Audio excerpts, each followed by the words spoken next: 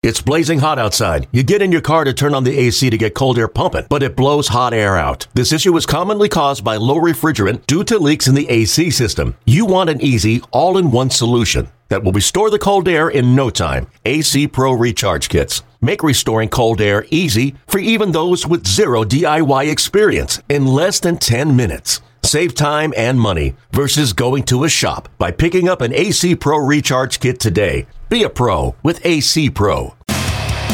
What is up, Mets fans? Welcome back to another episode of the Mets Up podcast. We are actually one episode away from Big 250 for the boys, which is quite a few episodes. A lot of stuff to talk about going on today. The big news that's going to eventually come later in the episode has to do with the MLB Draft Lottery, which we know is happening the day that we're recording this, December 5th. That night, me and James are recording in the afternoon, so we will live react, give you our immediate reactions to whatever happens later in the podcast. Same episode, though, so don't go anywhere. You'll hear our opinions at the end. If we sound like we don't know what's happened right now, it's because we don't. We have no clue, but we do know that the Mets have announced some new people in the coaching staff, in the front office, as well have signed a couple players that, of course, me and James are going to break down fully for you guys so that you know every little bit of information you need to know about everybody coming to the New York Mets for this upcoming 2024 season. As always, if you guys enjoy what you're listening to or watching over here, make sure you follow us on our social media at MetsUp on Twitter, Instagram, and TikTok. Go subscribe to the New York Mets YouTube channel if you want to see the video version of this. And if you're listening to us, Apple Podcasts, Spotify, Google, Odyssey, drop us a rating, drop us a review, download and subscribe. We really do appreciate it. James, how we doing? Doing good.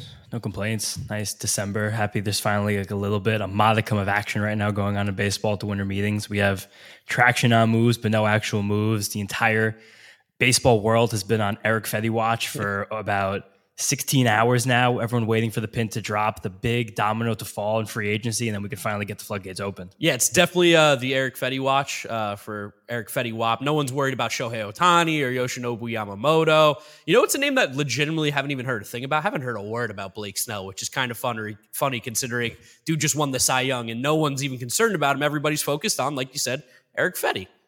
Sneaky, that was your prediction, though. He's the guy who was going to take a year to sign. So yeah. Hats off to you. Thank you. A broke clock is right twice a day. I think that's the saying, right? That is the saying, yeah. Nice. I got the saying right.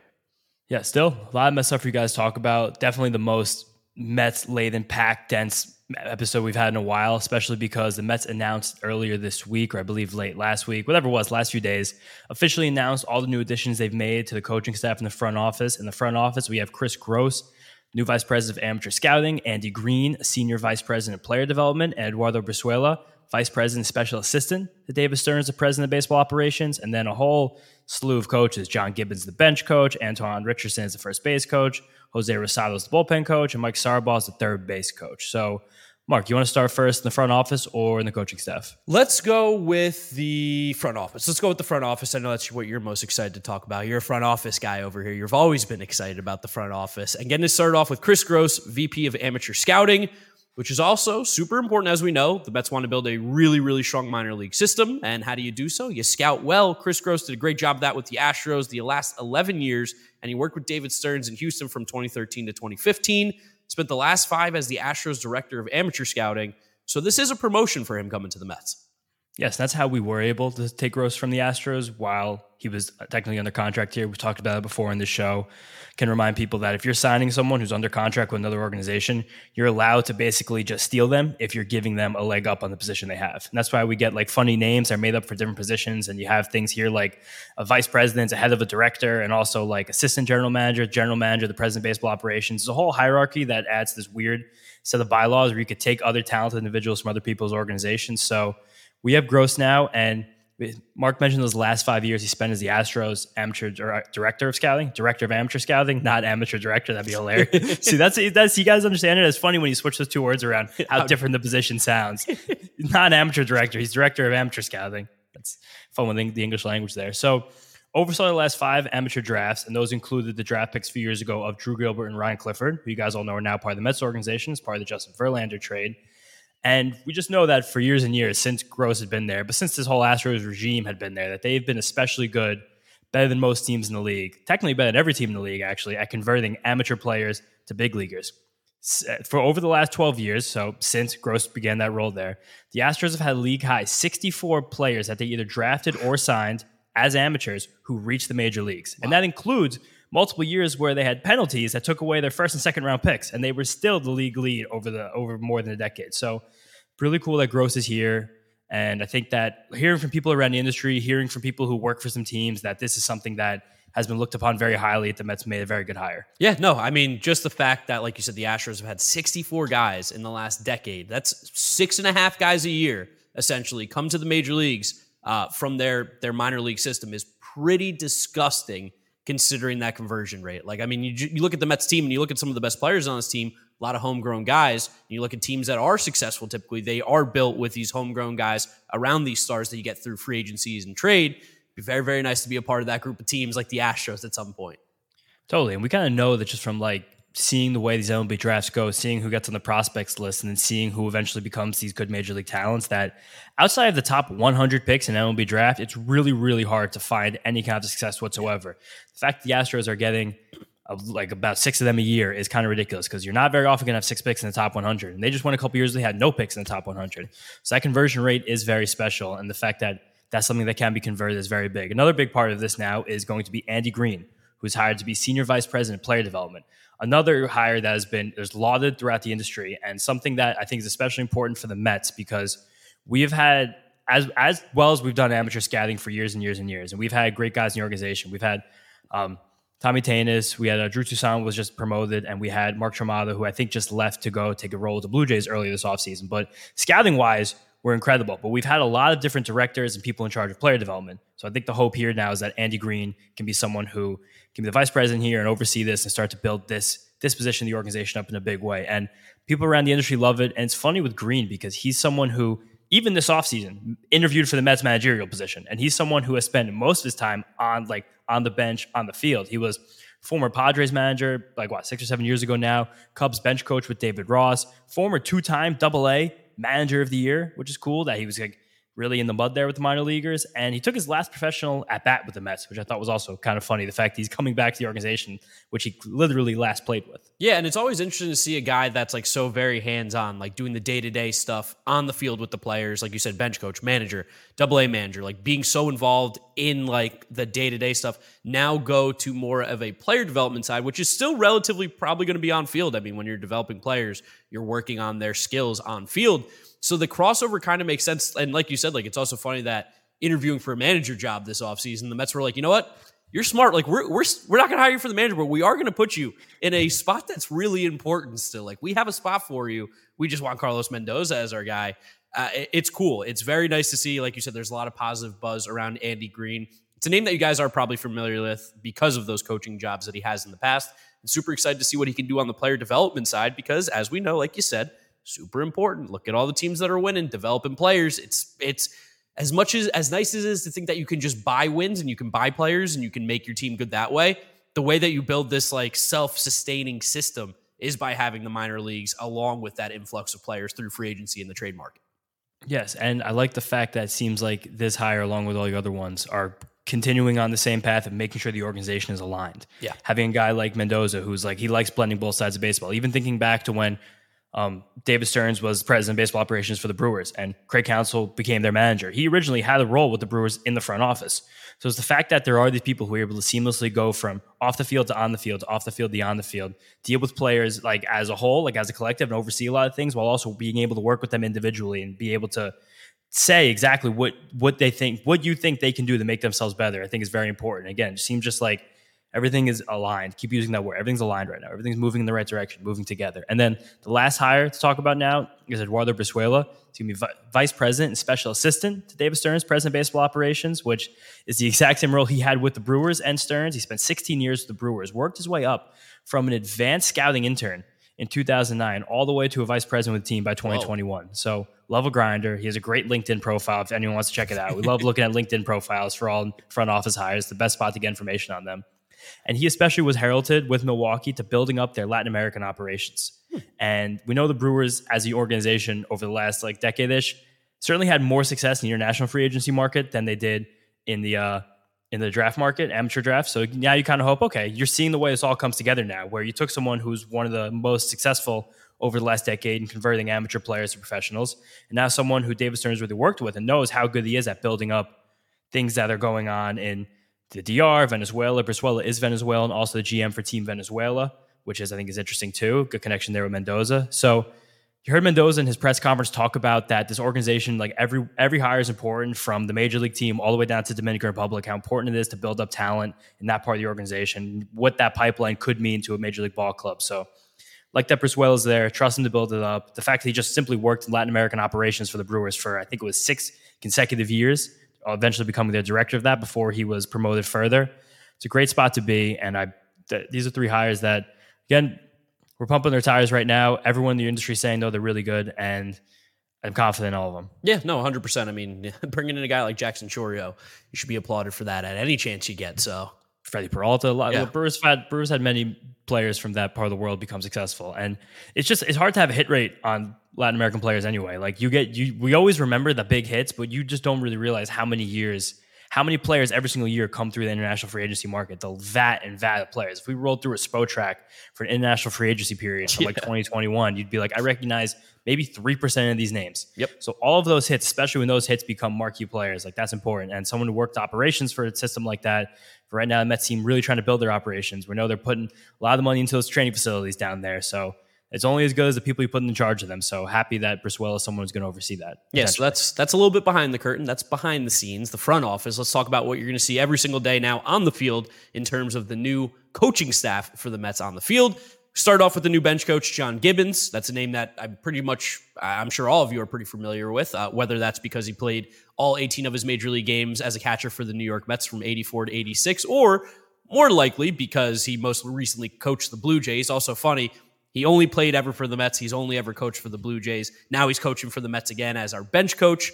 He did some great stuff in Toronto. They made the playoffs a couple times. He had some winning teams over there. And I know Blue Jays fans at times love this guy. Like Gibbons has got a little bit of fire. And I think they talked about when they brought in Mendoza, they wanted a bench coach with some major league managerial experience. And John Gibbons definitely has that.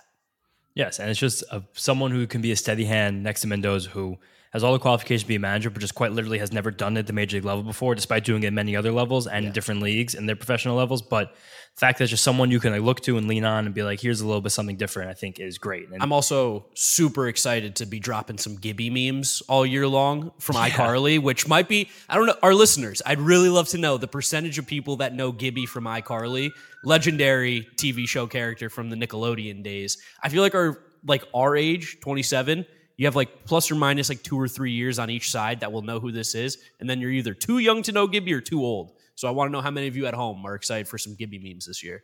Yeah, we're in the age where we don't really have one of these generations. We're not really millennials, but we're not really Zoomers. I think you're a little bit more of a Zoomer, honestly, than most people our age, just from your work habits. I think, I don't know. I feel like I have no ties to really either of them. I'm stuck in between. We had Facebook.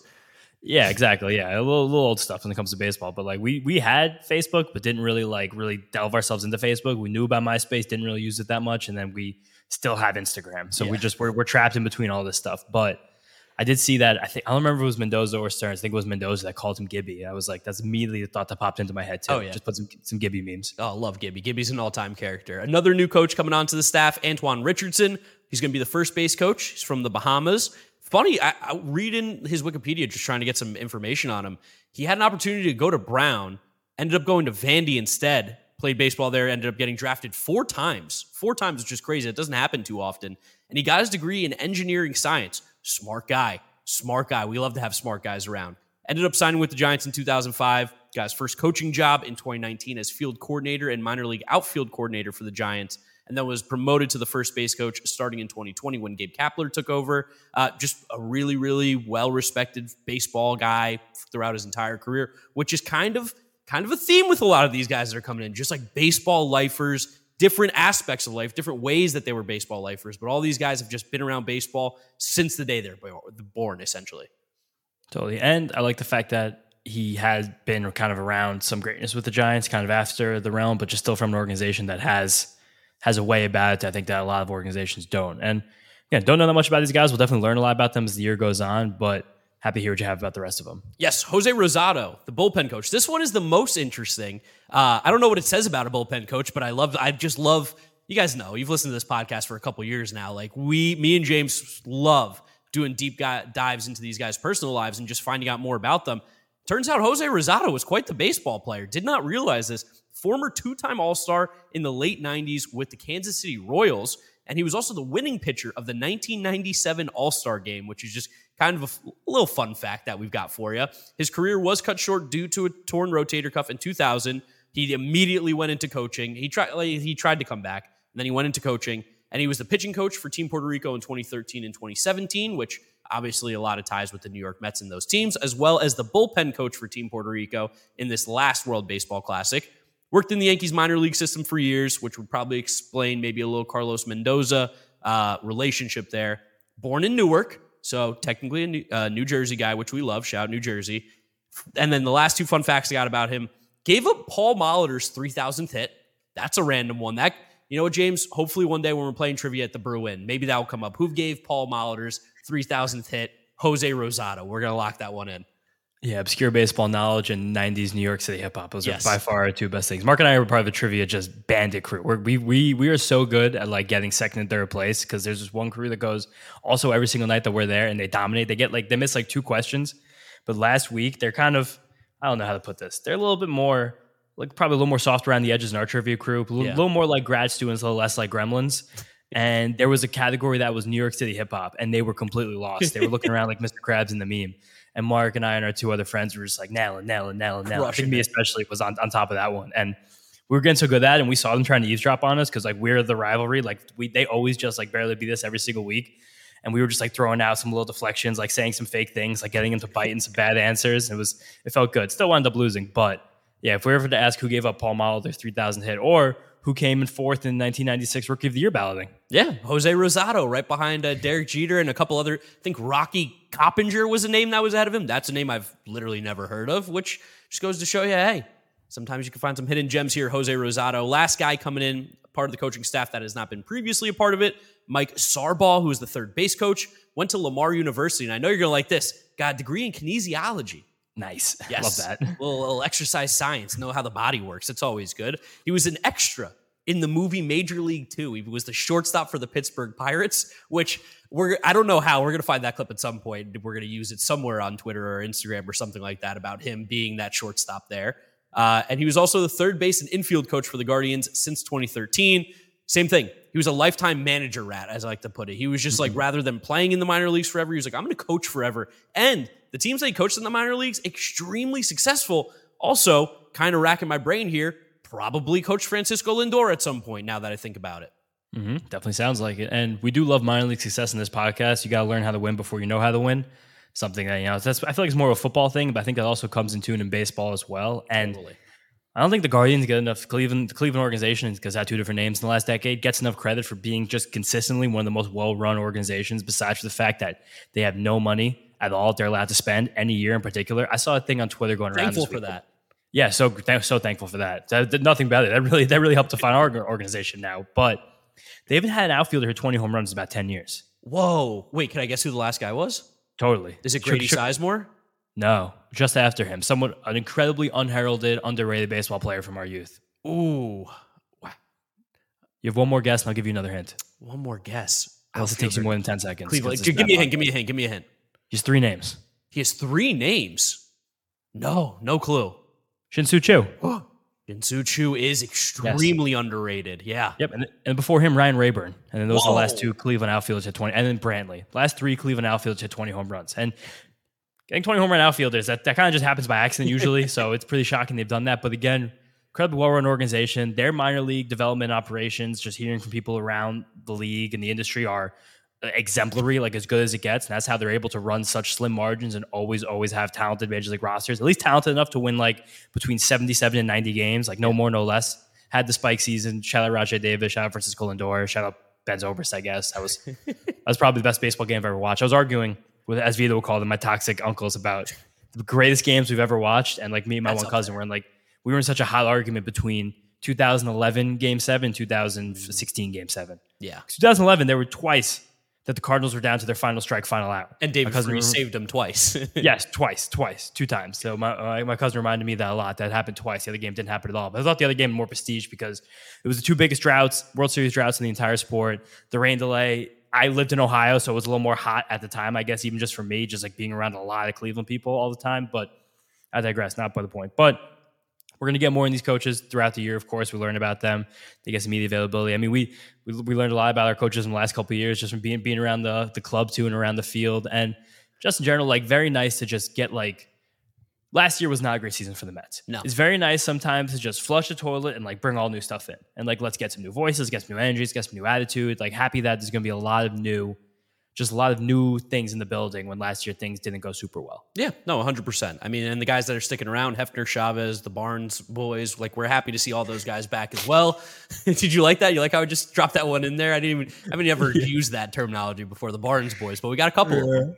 Totally. And I feel like also like you can see like the difference is that the guys who stuck around are the ones that have more of an organizational impact, and these are the guys who are going to have more of an on-field impact. Like Barnes and Chavez seem to be part of this whole like newfound organizational approach to hitting. Hefner and like Eric Yeager seem to be working very closely in terms of major league pitching development and full organization pitching development. Those guys seem like a bit of a tandem, and a tandem that I'm beginning to trust very much. And again, this just seems like this is gonna be Mendoza's guys. Like these are his guys. Like this was his crew, and it's going to be his crew. You could call them Mendoza's men. Mendoza's men. I like Mendoza's men. All right, good. Speaking of some of Mendoza's men, let's talk about some players now, because the Mets have actually made some moves that we can talk about. We're going to save the bigger one for the end, because the other guys we can just kind of glance over a little bit quicker than maybe Luis Severino per se. But Tyler Heineman, Cooper Hummel have been brought in as basically depth catching. I think Cooper Hummel was added to the 40-man roster, so he has a chance to obviously make the squad coming out of spring training, stuff like that. What's interesting about Cooper Hummel, he can play the outfield as well. One of the rare guys who plays catcher and the outfield. Also, I think was with the Diamondbacks at one point, who also had one of the last catchers who played the outfield as well. Yes, far sure. And he was also drafted by the Brewers back in 2016. So definitely someone who there's probably a connection with Stearns. Also, he just has, like, I'm going to say this like very lightly, he has a modicum of like really cool batted ball data. Like when he's been in the league for a couple of years, 2022, he had a pretty decent sample. He put 113 balls in play, and good max EV, 111 miles an hour, hit the ball hard a good amount. Like he struck out a bunch, but he was able to walk 11% of the time. Like he's someone who at least just like on the 40-man roster could be a little bit of a jolt. He can give you a little zap. Yeah. And who can play catcher. And I think it's also worth noting that like, so Tyler Heineman was also signed, but to a minor league contract, not on the 40-man. Like in terms of the hierarchy and importance, the guys who are on the 40-man, as you guys know, are more important, have more of a possible impact. Yes. And Hummel, the other thing is just again, playing catcher and outfield, that means like you're going to be a pretty good athlete. He has a cannon of an arm, 92nd percentile in arm strength, according to Baseball Savant, and 87th percentile in sprint speed. Whoa. And 90th percentile in pop time. So those are a lot of things together where it's like you have good athletic framework. Like let's just put, this is a good guy to have on the 40-man roster, like break in case of emergency Cooper Hummel. Like just get him on the roster for a week and see some crazy happens. Yeah, I mean, we loved Michael Perez, but Cooper Hummel, maybe a little better of an athlete. Yeah, a little more jump. Yeah, a little more jump. All right, Kyle Crick or Joey Wendell. Who's next, James? Let me just get Kyle Crick away. Go for it. Mets, Davis Stern is doing a thing this offseason where like I think they're trying to like make fun of me and just hiring random relievers I've liked and talked about for the last couple of years. Kyle Crick being one of them. Mark knows I was just all over this guy when we lived together because 2018 and 19, he was electric. Like he was throwing 96 then, and he's had a litany of arm issues that have now pushed him down to the 92, 93 range, which who knows? Maybe basically just took this whole year off. His health was unclear. He had a minor league contract with the Rays and opted out of it before the season. And now he's been pitching in the Winter League with the DR before his Mets contract happened. Couldn't find any velocity readings on him then, but clearly he did enough there to pique the Mets' interest, have him sign. 2019 was actually like one of the best. 2018 was actually one of the best relievers in baseball. Like he had a 2.3 ERA. He was striking out 30% of hitters. Like his slider is devastating. He throws a two-seamer that some people call a sinker. It's hard to tell with the way like sinkers and two-seamers are differentiated in like the public baseball forums, but he still has that amazing slider. Even back in 2022, his last healthy year with the White Sox, that was again also cut short by, I believe, elbow inflammation. Just had, again, a lot of elbow issues. He was still throwing that slider like 40% of the time, and it was still moving a lot. In terms of Stuff Plus, which Saris, his pitch grading is public on Fangraphs. Still a very, very, very well above average pitch, even in terms of sliders. It's awesome. Pitch is awesome. He has that two-seamer that weirdly, again, it was called a sinker, and he was throwing it a lot in the top of the zone. So all these other MLB The Show players out there know it's like a big hack in the game to throw those high sinkers that like duck in the top of the zone. And we've kind of seen a little bit in the last few years of like some teams experiment more with pitch shapes and where they can throw certain pitches like outside of conventional wisdom. I know, Mark, you hate what? The lefty sinkers and the lefty-righty changeups? I hate the righty-righty, lefty-lefty changeups. It doesn't make any sense, especially like, it doesn't make any sense. I'll get into it later. Yeah, totally. And like that's the thing that I feel like is a difference between playing baseball at a high level, and then versus just like I see a shape and I know the way hitter's swinging and like looking at baseball on a computer, which I think is definitely a battle that most teams have with themselves. And I think like high sinkers are one of those where it's like if you miss with that high sinker, you were throwing a meatball down the middle or a ball. Like if you there's no positive. or unless you can like pick the guy off on the top and like scare him a little bit, be like, oh my god, that pitch is sinking into the strike zone. Oh god, defensive swing. But I think just the fact that slider still is what it is. He's on a minor league contract. Like that's it. Like this is a no impact signing. The memes were amazing with this. Yeah. Every single time Mets signing guy, they're like Stearns masterclass, bullpen complete. Like we finally did it. Like Mets fans have been all over it. It's been great this offseason. The ones who are actually like half kidding, not the ones who are dead serious. But Crick is a hoss. He's like 6'4", 230, has a great slider. He's someone who at least like in terms of minor league depth, like worth a shot. Yeah, I mean the Crick crew. Maybe that will be the new Brigham boys. We'll see. The Crick crew. Yeah, we'll see. Let's see how spring training goes. Yeah, if he gets to 95, just like I said with Brigham last year, I'm in. You're in. I'm in. I'm not looking back. If I see 95 on that reading, man, when we go to spring training, that's gonna hit differently when we watch Kyle Crick pitch. Like, yeah, come on. Well, last year Brigham did. He never got to that velocity level, but I digress. Joey Wendell, the next guy bringing in a defensive sub. Essentially, you guys know the vibes. Like he's going to be essentially that Luis Guillorme role where he can play every infield position. I think he can even play the outfield if needed, a corner spot. I don't think he's played it a lot, but I think he has like an inning or two there in case of emergency. So that's possible. $3 million. It's free. High contact guy, puts the ball in play. The thing that I love about him the most has nothing to do with his actual ability. No BGs, no batting gloves. So while Guillorme was no batting gloves guy, we don't lose one. We get one back here with Joey Wendell, no batting gloves. And the dude just wears like plain black cleats, keeps the pants low, respects the game. Sometimes you need some of those guys here. And Joey Wendell, I'm all for it. I've just had an affinity with Joey Wendell ever since he like really got that start with the Rays of a guy who's just like, you watch him play and you're not fascinated, but he does everything kind of well. And he's going to make some big plays for you, get some big hits. Just a fun, boring player to watch, if that makes any sense.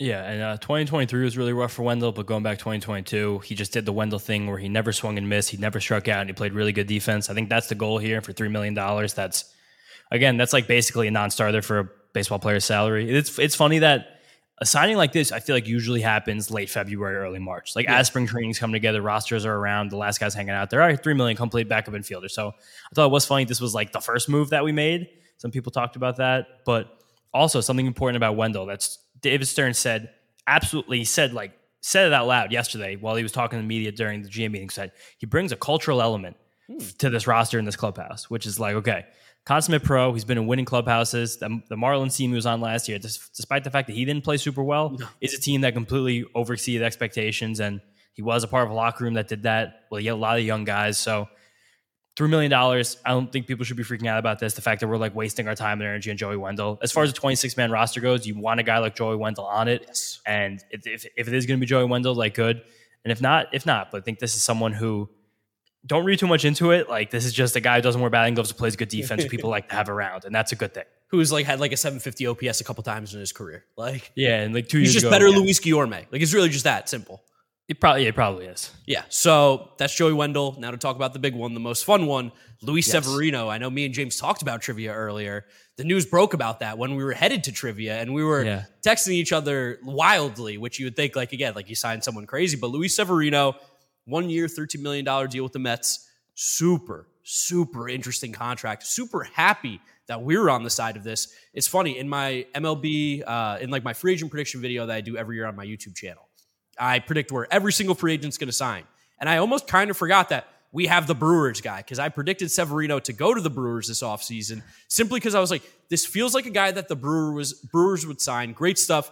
Has been a top pitcher before. They can fix him. And then I was like, wait, we've got the Brewers guy. It makes so much sense that the Mets went out and signed him. Totally. And I think the thing that Mets fans have to understand about Severino is a couple other things. One, you can't really look at any signings in a vacuum.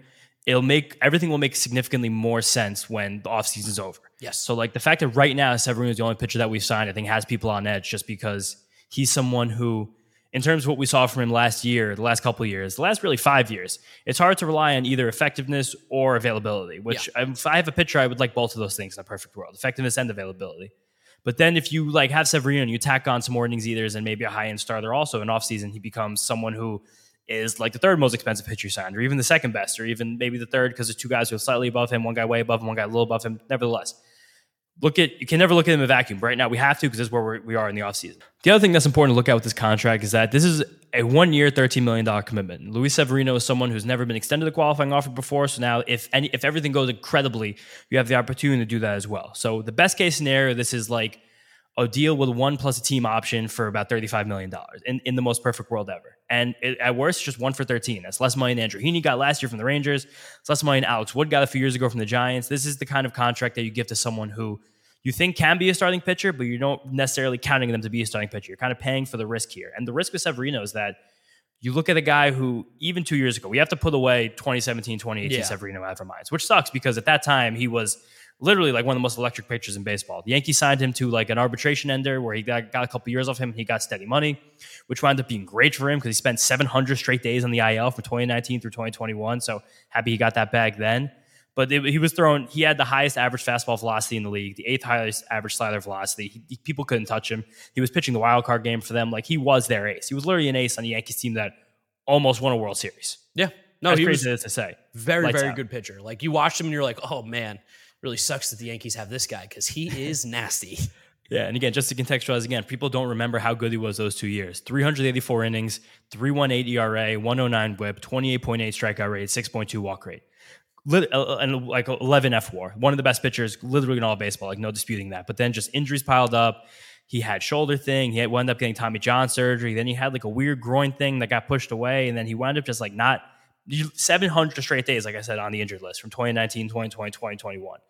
Then he came back in 2022 and he was actually quite good. I think that's the part that a lot of people are missing in this equation right here. Is that the season before last, he was amazing. He was back. He was throwing 96. He wasn't throwing 98, but he was throwing 96. The slider velocity dropped more, but the slider was still actually really good.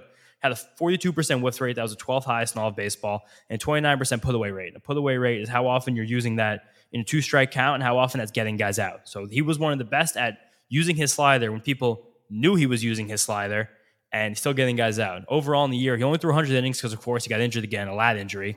But 3.18 ERA, 1.0 WHIP, 28% strikeout, 78% walks, 100 innings. Like, he was fantastic. He's a guy who you'd love in your rotation.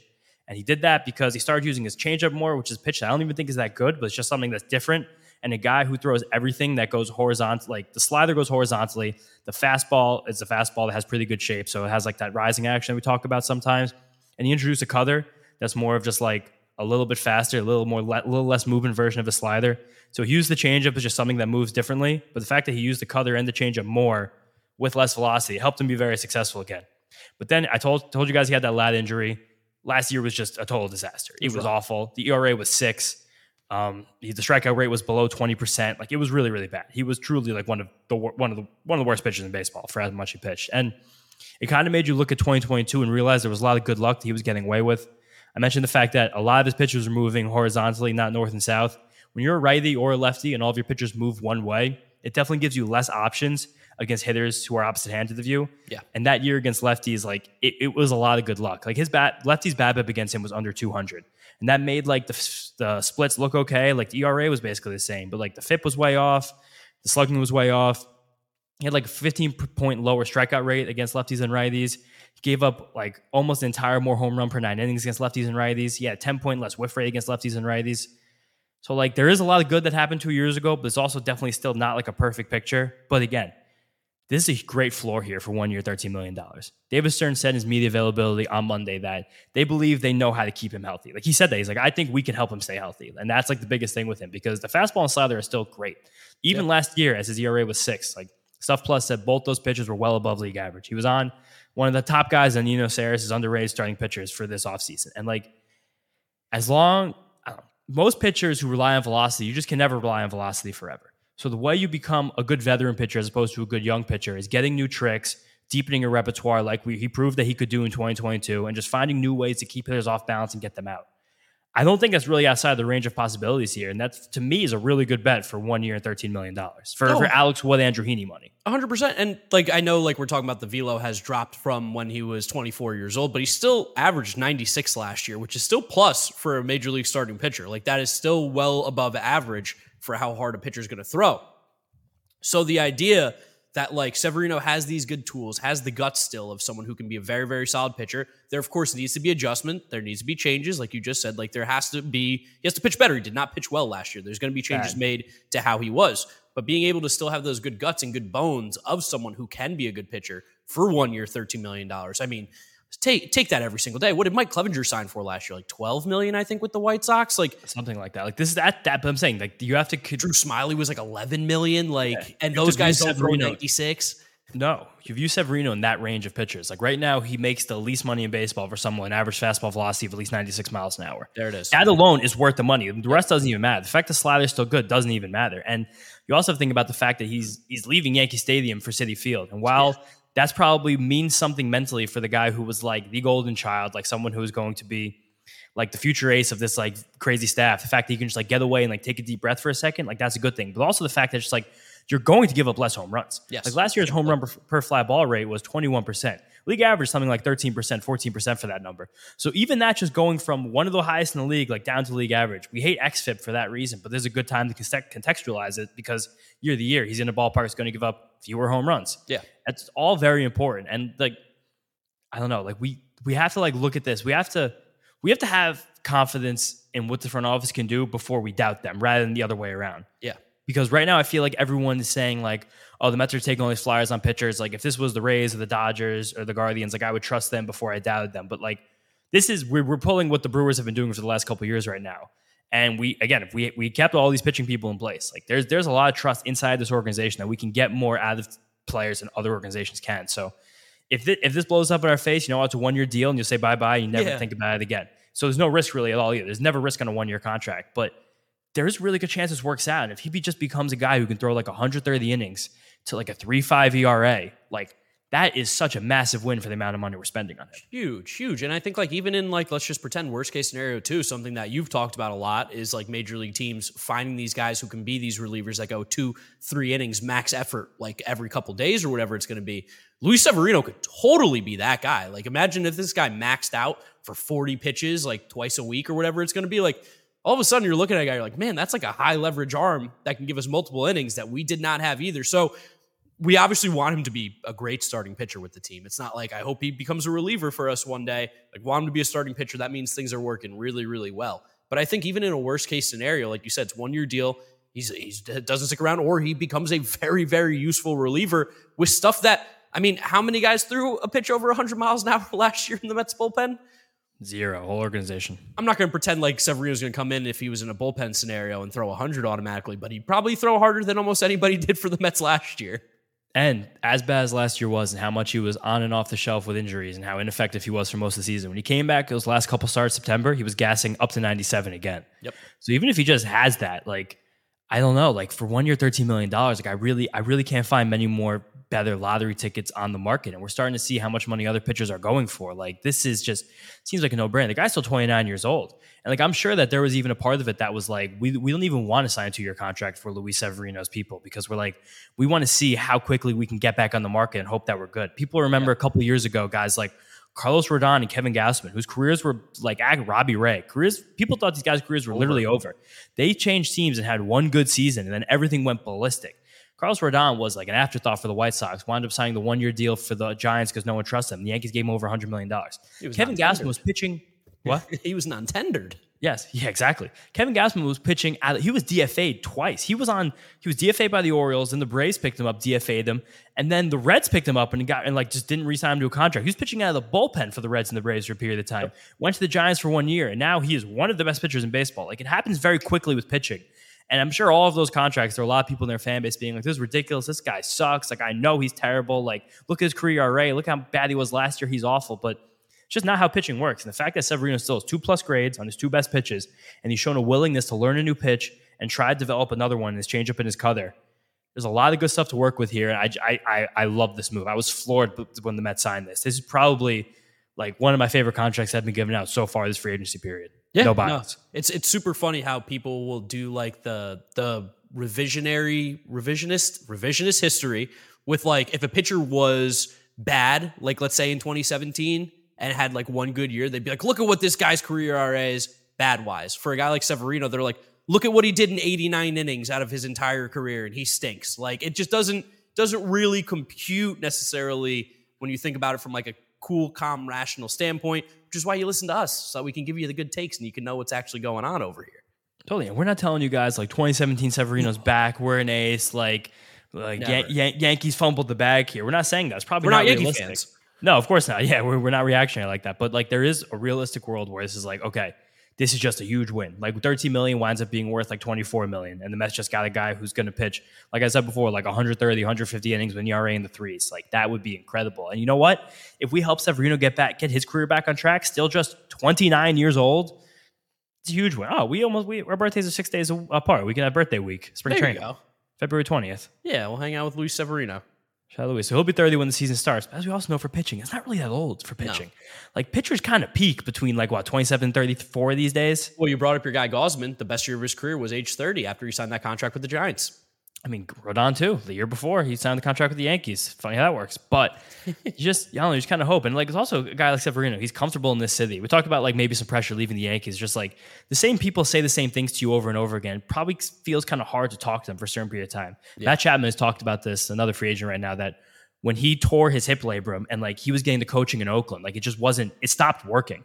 And we know plenty of other shortcomings of the organization. And Matt Olson's talked about this too. Both of those guys had a hole in the exact same part of the strike zone, high, middle, high in, and with velocity. They couldn't hit that pitch for years. And all of a sudden they went to different teams they can hit these pitches again. That wasn't really that hard.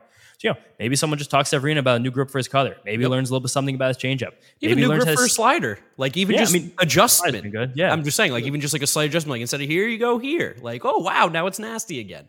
Totally. And then there is also something about the way the Mets are slow playing this pitching market, because we know that the crown jewel of this free agency period is Yoshinobu Yamamoto, and we have got no word on a decision there. Shohei Ohtani right now is the one who's kind of taking all of the buzz right now. It seems like his situation is hitting a breaking point when his domino falls, and a lot of things are going to start to happen. Yes. But I think there is something to be said about how great the Mets probably felt about the way their young crop of minor leaguers developed last season. Definitely. And we heard friend of the program, Ed Eddie, was doing a chat for Baseball America people the other day, and he talked about specifically Christian Scott, that Christian Scott is someone who ascended quickly, and he's got major league pitches, and he's someone who Matt Eddie said it wouldn't be surprising if Christian Scott is a guy that can contribute to the major league level next year and can make a difference, can be the guy who jumps into that next echelon from being a prospect to being oh, this guy's a major league pitcher and he's getting better and better and better. And I think that is a testament to the Mets pitching development, to Yeagers, to Hefner, and the fact that all these guys are getting these pitchers together. And also about Christian Scott, apparently just like Blaze Hidwell, that was the big story over the summer. Yeah. He also learned all these new pitches. He changed. He went from a sinker. What did Matt Eddie say? I can check back that chat now, but he's just developed this 4-seamer out of nowhere the last few years from being a 2-seamer sinker guy. Where if you can change a guy's fastball, that's something that pitchers say is one of the hardest things to do. Your fastball, generally your fastball. And we've heard him and Christian Scott say that they now have basically redefined their entire repertoires in a year with the organization. Both got incredible results while they were doing it, while moving up the lather. We should have confidence right now in what our organization is able to do with pitching, which is a weird thing for Mets fans. I know it's hard to trust right now. We all have PTSD from a lifetime of turmoil and lack of triumph. But it isn't though. We have it seems when we get hot with hitting, this recent group of guys that have come up, we've got hot with hitting, Pete, McNeil, Nimmo, those kind of guys, Alvarez, Beatty coming up now too. And then before that, it was all pitching. Boy, wish the Mets could have, made a hitter in the 2015-16 area besides Michael Conforto. What that could have really done for that roster. But it's now we're starting to come into a spot where they've got the hitting development down pretty well. David Stearns is bringing in even more of his secrets or whatever he knows from the Brewers with what's already been successful this previous year with the Mets. It's an exciting time. It's an exciting time. And again, kind of like you said, give them benefit of the doubt. Let them prove to you that they know what they're, or trust that they know what they're doing rather than being they have to prove it to me kind of thing. Let's trust it. Let's see what's going on here. Yeah, that's the theme of this podcast. Trust before distrust rather than distrust before trust. But again, if someone distrusts before trust, I don't blame you. We've seen a lot with this organization for our lifetimes. I don't blame you at all. I'm just saying that I don't know, maybe it's okay to love again. Yes, so it's always okay. It's always okay. Was John Newman? Is that his song? Love Again, Love Me Again? I need to know. Yeah, there it is. Banger. No. Can you love me again? Yeah, that's all of us with the Mets. Yes, 100%. Speaking of which, we're now going to go ahead and jump forward a couple hours here, react to what's going on with the draft lottery and what David Stearns had to say at the winter meeting. So sending back off to future Mark and James. 3 hours later. So it's about like 4 hours later. We are back. We now know where the Mets have landed in the draft lottery. Unfortunately, it's going to be at number 19 because I think, technically speaking, right, James, that means they came up at number 9 because they dropped 10 spots back. Yeah, technically speaking, but as we know now, as everyone else on the internet knows, absolutely no one knew what was going on with this lottery. This was chaotic. I knew. You I was kind of texting knew. about it. You made me doubt myself because people on Twitter were claiming that the Mets were safe because when the top 6 came up, the Mets were one of the names that had not yet been mentioned. And Greg Amsinger, to his credit, was kind of given an impossible situation of they were going so fast, there was no time for explanation whatsoever. And with the penalties because of the salary or the payroll from every team that went over, Mets, Yankees, and Padres, we started to see some teams that technically weren't in the lottery landing inside of the lottery, being the Brewers, the Rays, and the Marlins. So I was telling you, I was like, once those 3 teams were there, that meant that we weren't in the top 6 because the Mets, Padres, and Yankees were all the teams that had the penalties if they did not land inside the top 6. Complicated stuff. All you guys need to know, they're 19. Yeah, also because those teams in the top 6 couldn't fall further back outside past the teams in the playoffs, but the Mets, Padres, and Yankees all could because of their penalties. Really weird, poorly explained. Also, just kind of like now looking at this and like seeing it like get borne out, kind of stinks for a lot of these bad teams. Like the Oakland A's just had 2 of the worst seasons, ever, and they just saw 2 teams who had records over 500. They're gonna pick ahead of them, and now because they were selected in back-to-back lotteries, now next year they can't be in the lottery again. That's awful. Yeah, no, it does suck for a team like the A's, but it does incentivize the fact that you should be trying to win. You got to try to win because there are no guarantees in losing. Like the Reds almost made the playoffs last year. They got the number 2 pick. But yeah, flip side of that, a team like the Nationals, who definitely didn't try to lose last year, definitely tried to win, something that I'm going to have to deal with on Wednesday night when I have to pay you out for our famous stake bet. Nationals versus A's, what a bad bet that was by me. But since they got picked in the lottery like high last year, the year before that as well, this year they were like locked in the 10th pick. Yeah. Even though they had the 5th worst record, they didn't even get but I think that was mostly because they're one of the teams that like gives money and revenue sharing rather than gets it. And it has to do with just the fact that they've been bad for a couple years and they now instituted that new rule with the new CBA about the lottery. That was like a whole thing because, I mean, theoretically, unlike the NBA and the NFL and stuff like that, like tanking in baseball doesn't really matter for draft picks, but it does. It's like, it's in practice, the idea makes sense, but in reality, like the baseball draft or the way that the MLB draft works is like, it is sheerly talent scouting and evaluation. Like if you can do that well, it doesn't really matter where your pick is. You can crush the draft. Yes, but I'll push back on you a little bit for that because when you do move back, like the Mets are moving back in this draft, they're going to lose like probably almost $3 million in their slot value. That's where it hurts. You're losing, and your slot value becomes like what you have as your bonus pool for the entire draft. And we saw last year the Mets do a really good job of kind of gaming their pool. And even a guy they got in trade at the deadline, Ryan Clifford, where the Astros game their pool. Whereas if you know someone has extra talent, like whether it be a prep player, high schooler, who has a commitment to college, who knows going to take a lot of money to learn, most teams will just start not to draft them, and they'll drop and drop and drop and drop. And that's how you can get good players like that. Like this year, the Mets player Colin Houck that took in the first round was someone who people considered something like a top 10 talent, but kind of dropped in the draft because he was going to take a lot of pool money to sign. Ryan Clifford, our new prospect first baseman, was someone who was considered a first, second round talent, was committed to Vanderbilt. The Astros basically just threw their first 9 picks in the air at the wind and then gave him a second round, like high second, late first, like slot value where he was taken. That's how they got him to go past school and come to the professionals originally. So it does matter, but also doesn't matter, but also like really doesn't matter. Like, I don't know, like we have the 19th pick in the draft, just quickly going through a draft history. The Mets actually had the 19th overall pick in 2018, 2016, or 2020 and 2018. I think that was it. One of those picks is Pete Armstrong, who looks like he could be a decent player, who we've traded. Another one was Justin Dunn, who looked like he could be a decent player for a little while, then not so much. Nolan Gorman was a 19th overall pick in 2018. Marco Gonzalez, Michael Watkins, Shelby Miller, all in a 5-year stretch for the Cardinals, were all the 19th overall pick, all major league caliber pitchers. So it means a lot. It was going to be a big deal for the last like half hour, but also like it's okay. Yeah, I don't think this is anything that anybody should be losing sleep over. I mean, like Mike Trout was like a 24th overall pick. Aaron Judge was a late first round pick, I believe. Like there's just plenty of things that show like, yes, obviously you would prefer to be higher up in the draft if given that opportunity. But also in the same regard, like there are plenty of good players that have been picked way later in drafts. Shout out Mike Piazza being the last pick. Yeah, P. Alonso, second round pick as well. But it was just so funny during the process that, like, especially the Mets and Yankees creators on Twitter, because everyone just wants to like tweet first rather than know what's going on. Everyone was tweeting like, "Oh my god, we got the Yankees fan thought they were going to like win the lottery," even though they're picking behind the Astros, which is awesome. But it was just funny. Like a lot of Mets people were like, "Oh my god, we did it, we did it." And it was like, no, a lot of tweets were deleted in right when the draft line was coming out, just because sometimes you gotta wait. Being first doesn't matter. Who cares? We're on Twitter. We're just hanging out. I will say, like, even in a draft that isn't as important as other sports, lotteries are electric. Yeah, they're fun. I love just seeing things come out. Even though it was Brad Paisley hosting, which was bizarre. That was a fever dream. He's from West Virginia. He's a country guy, and he's a Dodgers fan. What was that? I mean, he just probably lives in Nashville as a country guy. Just seeing like a cowboy hat on MLB Network, I was like, what's happening here? And he even like botched one of the envelopes, which was really funny too. He's holding it backwards. Like, oh, my bad. It's like, all right, well, Brad Paisley's having a good time. Say he's a baseball fan though, so I guess that's fun. We're in Nashville, get the local flavor. But Nashville, I didn't think about that. That's definitely why he's there. They're like the Opryland Hotel or whatever. Yeah, but other stuff that's been going on, I will send you guys out with just general winter meeting stuff. David Stearns has spoken to the media each of the last 2 days. And like these times when he speaks is definitely like a whole lot of GM talk, but there's definitely like bits and pieces of things to pull where it's like you can understand it. The biggest thing that I pull, again, we talked about at the beginning of the episode, it's 4 hours later, so it feels like a whole nother episode. It seems like me and David Stern have like a hive mind. He says things I say all the time. It's bizarre. They asked him about how like the bullpen's very open right now. He's like, yeah, the bullpen is very open, but I don't think that's a bad thing. He goes, bullpens are very volatile. The group are going to rely on opening day is different than the group will rely on July 1st. And that'll be different than June 1st. That'll be different than July 1st. That'll be different than August 1st. These groups tend to change as the year go on. I was like, yeah, you're right. I mean, I'm in group chats with you, and I see you like comment people down, telling them like, it's just like, this is what we got to do. This is what we're thinking. And to hear him just repeat your words essentially almost verbatim, like I am starting to wonder. I've never seen you and David Stearns in the same room at the same time. So until we get that interview, I'm not going to believe that you're not different people.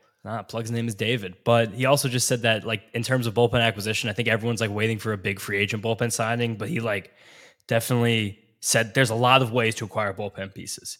And I think it's a good thing to note that like one of the hottest names in the bullpen market right now, Robert Stevenson, who by all accounts was probably the best reliever in baseball last year from July 1st to the end of the year, came in an early season trade to the Tampa Bay Rays. Someone who's been on the scrap heap for years and years and years. So that's how you get the best relievers. And the fact that David Stearns was like, these are volatile. Like if we sign a guy for big money, like that is a genuine risk. Like we don't know how likely we are to do that. Like that's a cool thing. And then I think Disha asked him, does your role feel different now that like you're operating as like the president of this big market team, New York, like all the eyes on you, like all these reporters around you? And he was like, yeah, definitely. Like so candid. Everyone started laughing. He was like, it feels a lot different. Yeah, I mean, of course, like it should feel different that he got an upgrade from where he was in Milwaukee. Like he was the man there, but like he is literally like the man here. Like everyone answers to David Stearns. Whatever he wants or says goes. It's got to be pretty cool, especially again for the team that he grew up rooting for. I thought it was also worth noting too that they said they're looking for starting outfield as well. We know that Mauricio can play second and theoretically McNeil can go to the outfield. But that still leaves a question mark with starting Marte and his health. DJ Stewart, we don't know what's going on there. Probably don't want to go in with him being the everyday outfielder, more in a platoon role, if anything, or just, spots start here and there. But it is worth noting that he did say they are looking for starting outfield too. And that's something to keep an eye out for. There are some names. Yes, and he also said that our outfielder could be someone who's offensively focused or could be defensively focused, which basically means like we're going to just take a look at everybody and see who fits like what we want. The Mets have been linked to some outfielders. You guys know by now. We're not talking about players that aren't on the Mets on this podcast, so sorry about that. Gotcha. Good, pulled you in real quick. He did say, though, that he sees Jeff McNeil primarily as a second baseman. He said it would be stupid to pigeonhole him, which, I mean, of course, you have a baseball player who can do different things. You want him to do different things, but he did say, like, we see him primarily as a second baseman, which, again, does make you think that, yes, he could be the outfielder. But this is also the winter meetings. Like, you can say things then like, oh, my God, this second baseman just became available for nothing. I'm going to bring in the second baseman. I know I have this guy who can play the outfield. Like, he's going to play the outfield. Like, that's something that we alluded to before. The Dodgers saying that they have a guy who's going to be their full-time second baseman because they have other guys who play second base in that roster. Yes. Like, and again, this is just like, I just thought of this, like, but just now I was listening to Rates and Barrels podcast. And they mentioned it. I was like, oh, that's a good point. Like, if they say that Mookie Betts the everyday second baseman, I'm sure Gavin Lux is not going to be in their team next year. They said Gavin Lux is going to play shortstop, to be fair. That's great. But they said they were looking for an upgrade at shortstop. This is the winter meetings. That's what I'm saying. It's all moving around, but nothing's really happening. You gotta like get to these bits and pieces, like find the hints. It's fun to theorize and hypothesize and try and guess like what's going on, what they're going to do, what everybody does. But like at the end of the day, you're just going to get exhausted. You're going to get tired. You're going to get mad. You're going to get frustrated because you're not going to figure it out. I mean, Dave Roberts talked about that they spoke to Shohei Ohtani, then got a text instantly and ran away from everybody. So it's like you don't know what's going on at any moment. Things can change like crazy. We'll give you as much information as we always can, as we always do. But it's just like, at the end of the day, let's just wait and see what happens, as boring as that is. Yeah, when that happened, Brandon Gomes had Dodger GM had media availability. He was like, "What'd he say?" And he looked flustered. I was like, "That's kind of hilarious." Like, this Keep is it funny. a secret. Yeah. Oh God. But then the other thing that made big rounds on Twitter that Stearns said is that the Mets are fine with their in-house options at third base, and said we might not even go to opening day knowing who the starter is. So we might not really ever know who the starter is. And that's kind of the way a lot of his teams went in Milwaukee for a long time, where it's like these positions are going to be fluid as the year goes on. Especially at third base. Yeah, especially third base. You're hot, you're going to be there. I know a lot of people in Mets world right now aren't really okay with the Mets options at third base, but these are two people whose combined ages are less than 50 years old. I would just say definitely give them a chance. Even three of them combined for less than 75 with Vientos, Mauricio, and Beatty. So just give everyone a chance. He said, Stearns said something really nice what I liked about what you think about young players. He said it's important for them for organizations to learn about their young players. And he said when you look at the composition of winning baseball teams, there's generally a pretty good mix of veterans and younger players who can provide energy and spontaneity. I think we have a good mix like that. Yeah, 100%. I mean, like you said, the young guys, give them a chance. We've seen so many good things out of all of them. Like Mauricio has done some crazy stuff athletically. Vientos only hit home runs against good pitchers, the elite pitchers in Major League Baseball last year. And Brett Beatty, like, started off the year pretty hot, swinging the bat really well, and has shown some flashes here and there, like a great plate discipline, good pop in the bat. So there's no reason to overreact and try and be like, we need to go get, let's just say, a Matt Chapman per se and play him at third base right now. When like there are plenty of in-house options that we expect will be able to play at a high level. Yeah, and I also expect that with a new coaching staff, you could probably find new ways to develop the players who maybe seemed stuck a year ago, whether it be offensively or defensively. Mm-hmm. I think that'll help every guy in this team. And then just a couple more things, wrap up what he was saying, that a lot of Brewers type talk, which I know some people are upset about, but I think you and I are kind of excited about, where he was like, they were like, what do you think about the pitching staff? And he was like, you can put together a competitive pitching staff in a variety of ways. And he was like super non-committal about top-end guys, mid-end guys, how many more guys they're going to acquire. He wasn't even committal on how many top-end guys he thought existed in the market right now, which I love. Just like, don't say anything. Don't tell anybody that's anything. Like, that's something we've spoke about. We're like, we love how we kind of don't know that much about what's going on. Great. Like, it's pretty cool considering, like, there are a lot of like needs that the Mets could address, and I don't think that they're not going to, but it's just like he's keeping it very hush-hush, like not showing my hand. Try and figure out what I'm thinking. You can. You don't know. No, totally. And honestly, like this is kind of the way you should build a pitching staff, I think, maybe. Like keep an open mind and like see what you get and where you get it. Like we told you guys months ago when we officially hired David Stearns, like the Brewers went to almost a World Series. Their pitching staff was headlined by I think Wade Miley and Ulysses Chacin. So it might not look good, but like sometimes just things just happen well, and that's kind of the way it is. Also, would be remiss if we went this entire podcast without at least mentioning that we brought in Jose Iglesias to a minor league deal. Yes, as Joey Wendell Insurance, basically the same guy, just tattooed just put him in the mirror, made another copy of him. So those guys are going to compete for that backup infielder role, it seems like, and. Yeah, and then otherwise, more pitching stuff. I'm seeing you wrote a note to me, but yeah, David Stearns did say that. He did say, again, people tried to keep getting him with stuff about Pete Alonso, and he said, Pete's a good baseball player, and I expect him to be our first baseman opening day. Like that. But like that's GM talk. He's a good baseball player. I expect him to be here. Yeah, me too. Gotta be smart. He's on the team. I want him here. We all want him here. Yeah, and then someone asked about if they were actually like specifically looking for velocity, and he goes, velocity is part of the package, but it's not the total package. And he goes, my desire is to have a diversity of looks and stuff out of the pen, which is also something I say all the time, which is really hilarious. I can't wait to talk to him. I want to talk to him so bad. I can't wait. And then that would be a lot of fun. He was asked specifically about swingmen, guys who could throw multiple innings out of the pen. He said yes again to that. Nice, love that. It's another big take of the Messed Up podcast, and also said that they will. One of the few players he did mention by name is that they will explore Tyler McGill as a starter, continuing to try ahead, which is nice. That's very encouraging that they're viewing him as like, let's try and keep him as a starter if we can, which is something that we've seen him be successful with in the past. I mean, listen, there's a lot of moves that are still to be made for this Mets team. The winter meetings are still going on. I don't know when they officially end. Tomorrow, I think, right? Yeah, the day you guys are listening to the this? next day? I don't know. Yeah, the Rule 5 draft is coming up. There's definitely some interesting players there. It's Wednesday, right?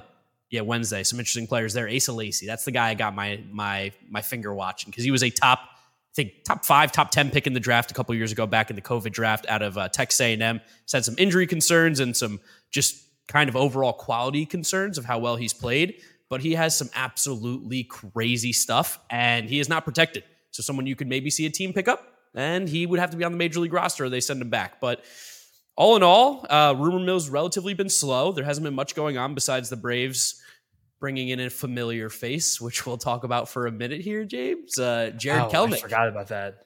Oh my God, I totally forgot that happened. Yeah, I guess 2 minutes on that. I mean, honestly, just like, it stinks to say out loud, but it's just a good move for him and them. Like, the Mariners were just dying to get rid of money for whatever reason. And I don't know, they got rid of an Evan White contract that ended up being really bad. It was they gave him an extension before he ever played in a major league game, and that was a mistake. Yes. But shout out Columbus, Ohio, where Evan White is from. And Marco Gonzalez, who's just evolved from being like a good innings eater to a bad innings eater.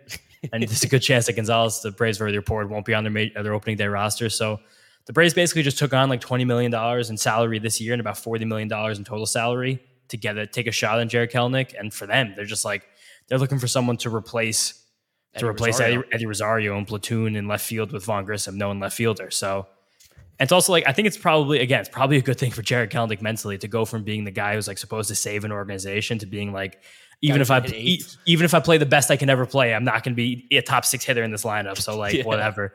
And like, of course, he's going to have 4 years of team control in the Atlanta Braves. Like, how else would this story end for Jared Kelenic? Like, on the 5-year anniversary of when the Mets traded him to the Mariners, he goes to the Braves, division rival. I mean, listen, like Jared Kelenic, like we're happy with what ended up happening. Like we got Edwin Diaz, he's been great. Like we ended up winning that trade 100%, which is kind of crazy. But don't like this chapter of it whatsoever that we're going to be seeing a lot of Jared Kelenic most likely over the next few years. Yeah, weirdly. I mean, I am excited for like the inevitable 9th inning matchups between Diaz and Kelenic. That's at least going to be fun. Oh, that's going to be electric. That's going to be super fun. But I mean, just like, it's also like, I don't know. I feel like the Mets are still too linked to Jared Kelenic. Usually teams trade prospects and then they go to their third team. The second time he's been included in the salary dump, and like for some reason he's still like the hottest name. And I took advantage of it. Of course, you did as well. Like we'll get some engagements out of tweeting about it. Like we're part of the problem. Hands up on that. But it's like, how many times do like failed prospects who have like worth than 700 career OPSs through like 3 or 4 seasons still get this much buzz when they get moved? He still has some potential, but like also like I'm not going to go there. I'm just saying like him doing well now. Like if he's like a 250 hitter with 20 home runs, like that's a major win for that team. Huge win. They gave up Jackson Kowar. Well, and no, the pitcher who hasn't thrown. Yeah, the pitcher who hasn't thrown is decent. He throws like upper 90s to 100, like, and he's a prep arm. He's the exact kind of player that the Mariners turned into an ace in 3 years, but. Crazy. The Mariners just like, please take $20 million off our books and we'll give you someone who we projected to be like the 4th or 5th best hitter in our team. Yeah, no, it's definitely interesting. Something we will be talking about all season long. That's pretty much it for this episode, guys, of the Mets Up Podcast. Thank you for listening and watching. Make sure you follow us on our social media at Mets Up on Twitter, Instagram, and TikTok. Subscribe to the New York Mets YouTube channel if you want to see the YouTube version of this. And if you're listening to us, Apple Podcasts, Spotify, Google, Odyssey, drop us a rating, drop us a review, download, and subscribe. Follow James on Twitter at James_Shiano. And me at Giraffenick Mark with a C. Thank you guys for listening. Thank you for watching, and we'll catch you on the next episode of the Messed Up Podcast. Peace out. Peace out. See you guys next time.